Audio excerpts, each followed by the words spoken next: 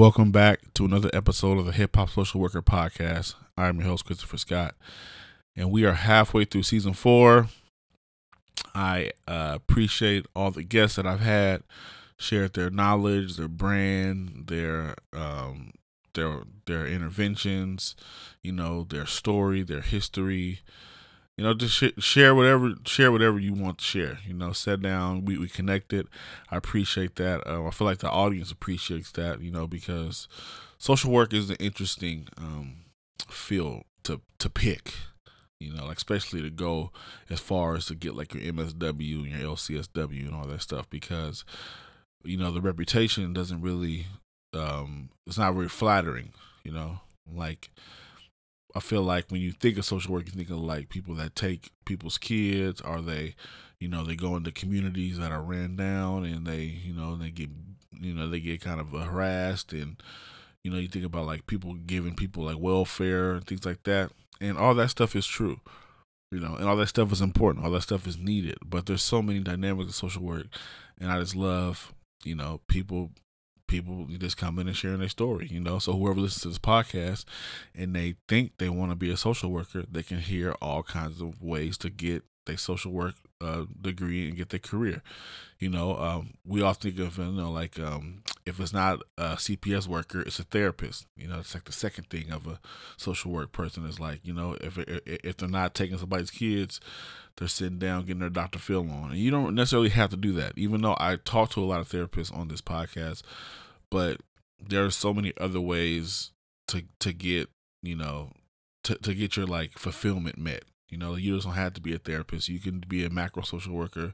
You could be somebody who works in policy and equity and, things like that. You can, you can be an organizer. You could be management. You could be a consultant. You can do a whole lot of things. And I just kind of want to, bridge that gap for people who don't know. And really just come and figure it out, and then listen to some, because some episodes, when I'm not talking to other social workers, I like to give tips about mental health and how to find your career and how to find your passion. And, those episodes come few far between. I used to have a lot when I first started recording, but, there's not too much more I can say. I think I've said it all. So yeah, I appreciate every guest that came on before this intermission, and I appreciate every guest that has agreed to come on after. I feel like the second half is going to be good as well. I really enjoyed the conversation I had the first half. Second half, I'm really excited about some of the people that's agreed to come on this podcast, and it's going to be. I feel like it's going to be good. It's going to be a lot of knowledge shared. But a little update about myself, as you learned in the last episode, I got a new job, and I've been there for about 2 weeks now, or a week and 1 day, and things are going well. Just kind of learning their system, learning, how to do things, and, things like that. I'm excited to bring like a different type of perspective to the team and to kind of program, I feel like, just kind of being a black male social worker, you're always like in a unique spot, because you can kind of you can like be like the kind of like, just kind of shake things up a little bit, like I work with all women. Well, and there's a few males, only one other male social worker in my program. I think me and him are the only male therapists, if I'm not mistaken, So yeah, I just love to kind of have that kind of opportunity to come in there, shake things up, and bring like a kind of younger perspective on how things, should be ran, and hopefully there's like a younger population that I could connect with, and I can kind of like feel their pain, because even though I appear to have my stuff together, I kind of go through the same thing that they would go through, kind of just living in this society that's kind of put a whole bunch of pressure on us, and it really doesn't really like us to. I feel like that society doesn't want young people to like flourish, like they charge us for everything. I was talking to one of my guys, and I was like, everything can't be luxury. I'm saying? Like, you see all these new apartment buildings being built up and all these stuff. I feel like they all cater to like higher class people. You know what I'm saying? Which is cool, but it's like you can't like then like you can't really judge like the amount of people that are struggling, because it's like, well, if I can't live anywhere, then like what's gonna like how am I gonna get my next how am I gonna survive? I know me and another guy was talking about defunding the police. And he was saying that defunding the police everywhere you look has not worked. And I was like, well, is that because they defunded the police, or is that because apartments are $3,000 to rent? Like I feel like just kind of making things out of reach for this common people have more to do with like the rise of crime than like defunding the police or reallocating funds to other things, like things, other community organizations that might be able to help take the burden off the police. Actually, that's what defunding means, really, not not to shut them down. Just kind of if I call you for a suicide assessment, you don't have to show up. You don't have to show up. We got social workers to show up. We got somebody, like counselors to show up. You don't have to be the only line of defense in the city. So, but at the same time, you got to share some of those funds. You got to share some of them. This is how it is. You got to, but yeah, I feel like the imbalance of like surviving and wages and cost of living is why crime is up, to me anyway. But I feel like there's studies that have proved my point. But that's just kind of and that's just kind of how, and that's what social workers are supposed to do. They're supposed to pay attention to things like that, take those kind of things to Congress and and policymakers and say, hey, what I'm saying, like, this is why things are happening.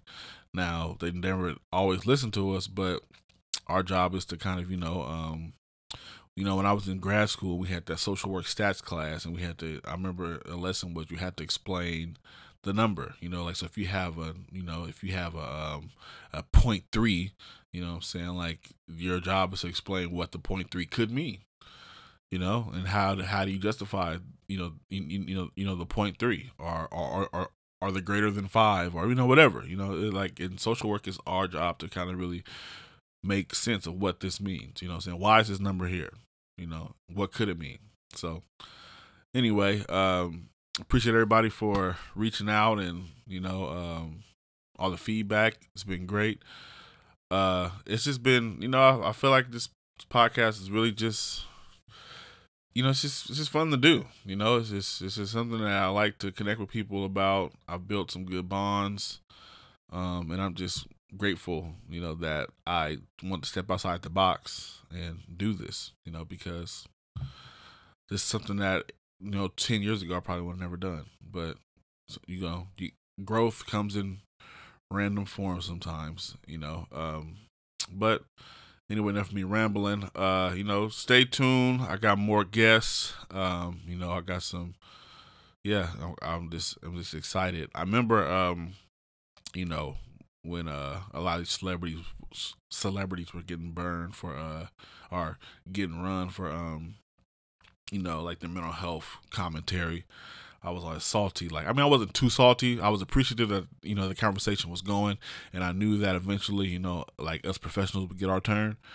And I was scrolling Instagram, and I seen 4 people that I follow on Instagram, that I connect with, that hopefully will come on this podcast. They said they would, but hopefully we get that done soon. And they have an HBO like sponsorship, and and they're like talking about mental health and Black trauma. What I'm saying? I'm like, these are 4, professional, some highly respected, males, Black males that are, that have partnership with HBO to talk about stuff that's going on, in the Black community. And that's what I was talking about. What I'm saying? Like after all these celebrities get their run, they're gonna have to really start, looking at us. And I look at that, and that's motivation. It's like, man, what I'm saying? Like, it's really happening. I knew this was gonna happen one day, because, like, you just gotta, like, like, you hear enough from, people who aren't professionals, and then you see people that are professionals, and and they and they doing it, but they doing it. The homegirl Ashley, she stay on a media source, big up to her. She be she put me on some things, she helped me out with the Vice feature. I appreciate that, I'm saying, appreciate her for that. So I just love seeing us carry the conversation, and I feel like, I seen a Instagram post saying social work is younger and browner than it's ever been. You know what I'm saying? It's like, we're the new, revolution. You know what I'm saying? Social workers are younger. You know what I'm saying? We're people of color. We're black. We're brown. We're Latino. We're Indian. We're Asian American. Yeah, we're changing the landscape, and it feels good. And I'm glad to be a part of it. You know, yeah, I really had nothing to say about anything. Just thanks for listening, and we're gonna have more content coming up. I do want to make a comment, about the young kid that was killed randomly. I don't want to politicize that. I just want to say, send prayers and thoughts to the parents, to that kid's father. No matter what side of the fence you were on, I know, like, for me, like, that's my worst fear, is to have to, like, deal with that. So, like, I'm sure he doesn't care about what we're bickering about, but he just needs some love right now. So I just want to send some love to him, since since some thoughts and prayers, whatever. I just know it's tough. That is tough that random act of violence that's a tough pill to swallow, and I just feel like he needs support. So, instead of us going back and forth about why it's getting coverage and why it's not getting coverage or whatever, let's just send love to that young kid's family. Yeah, that's all I got. Peace.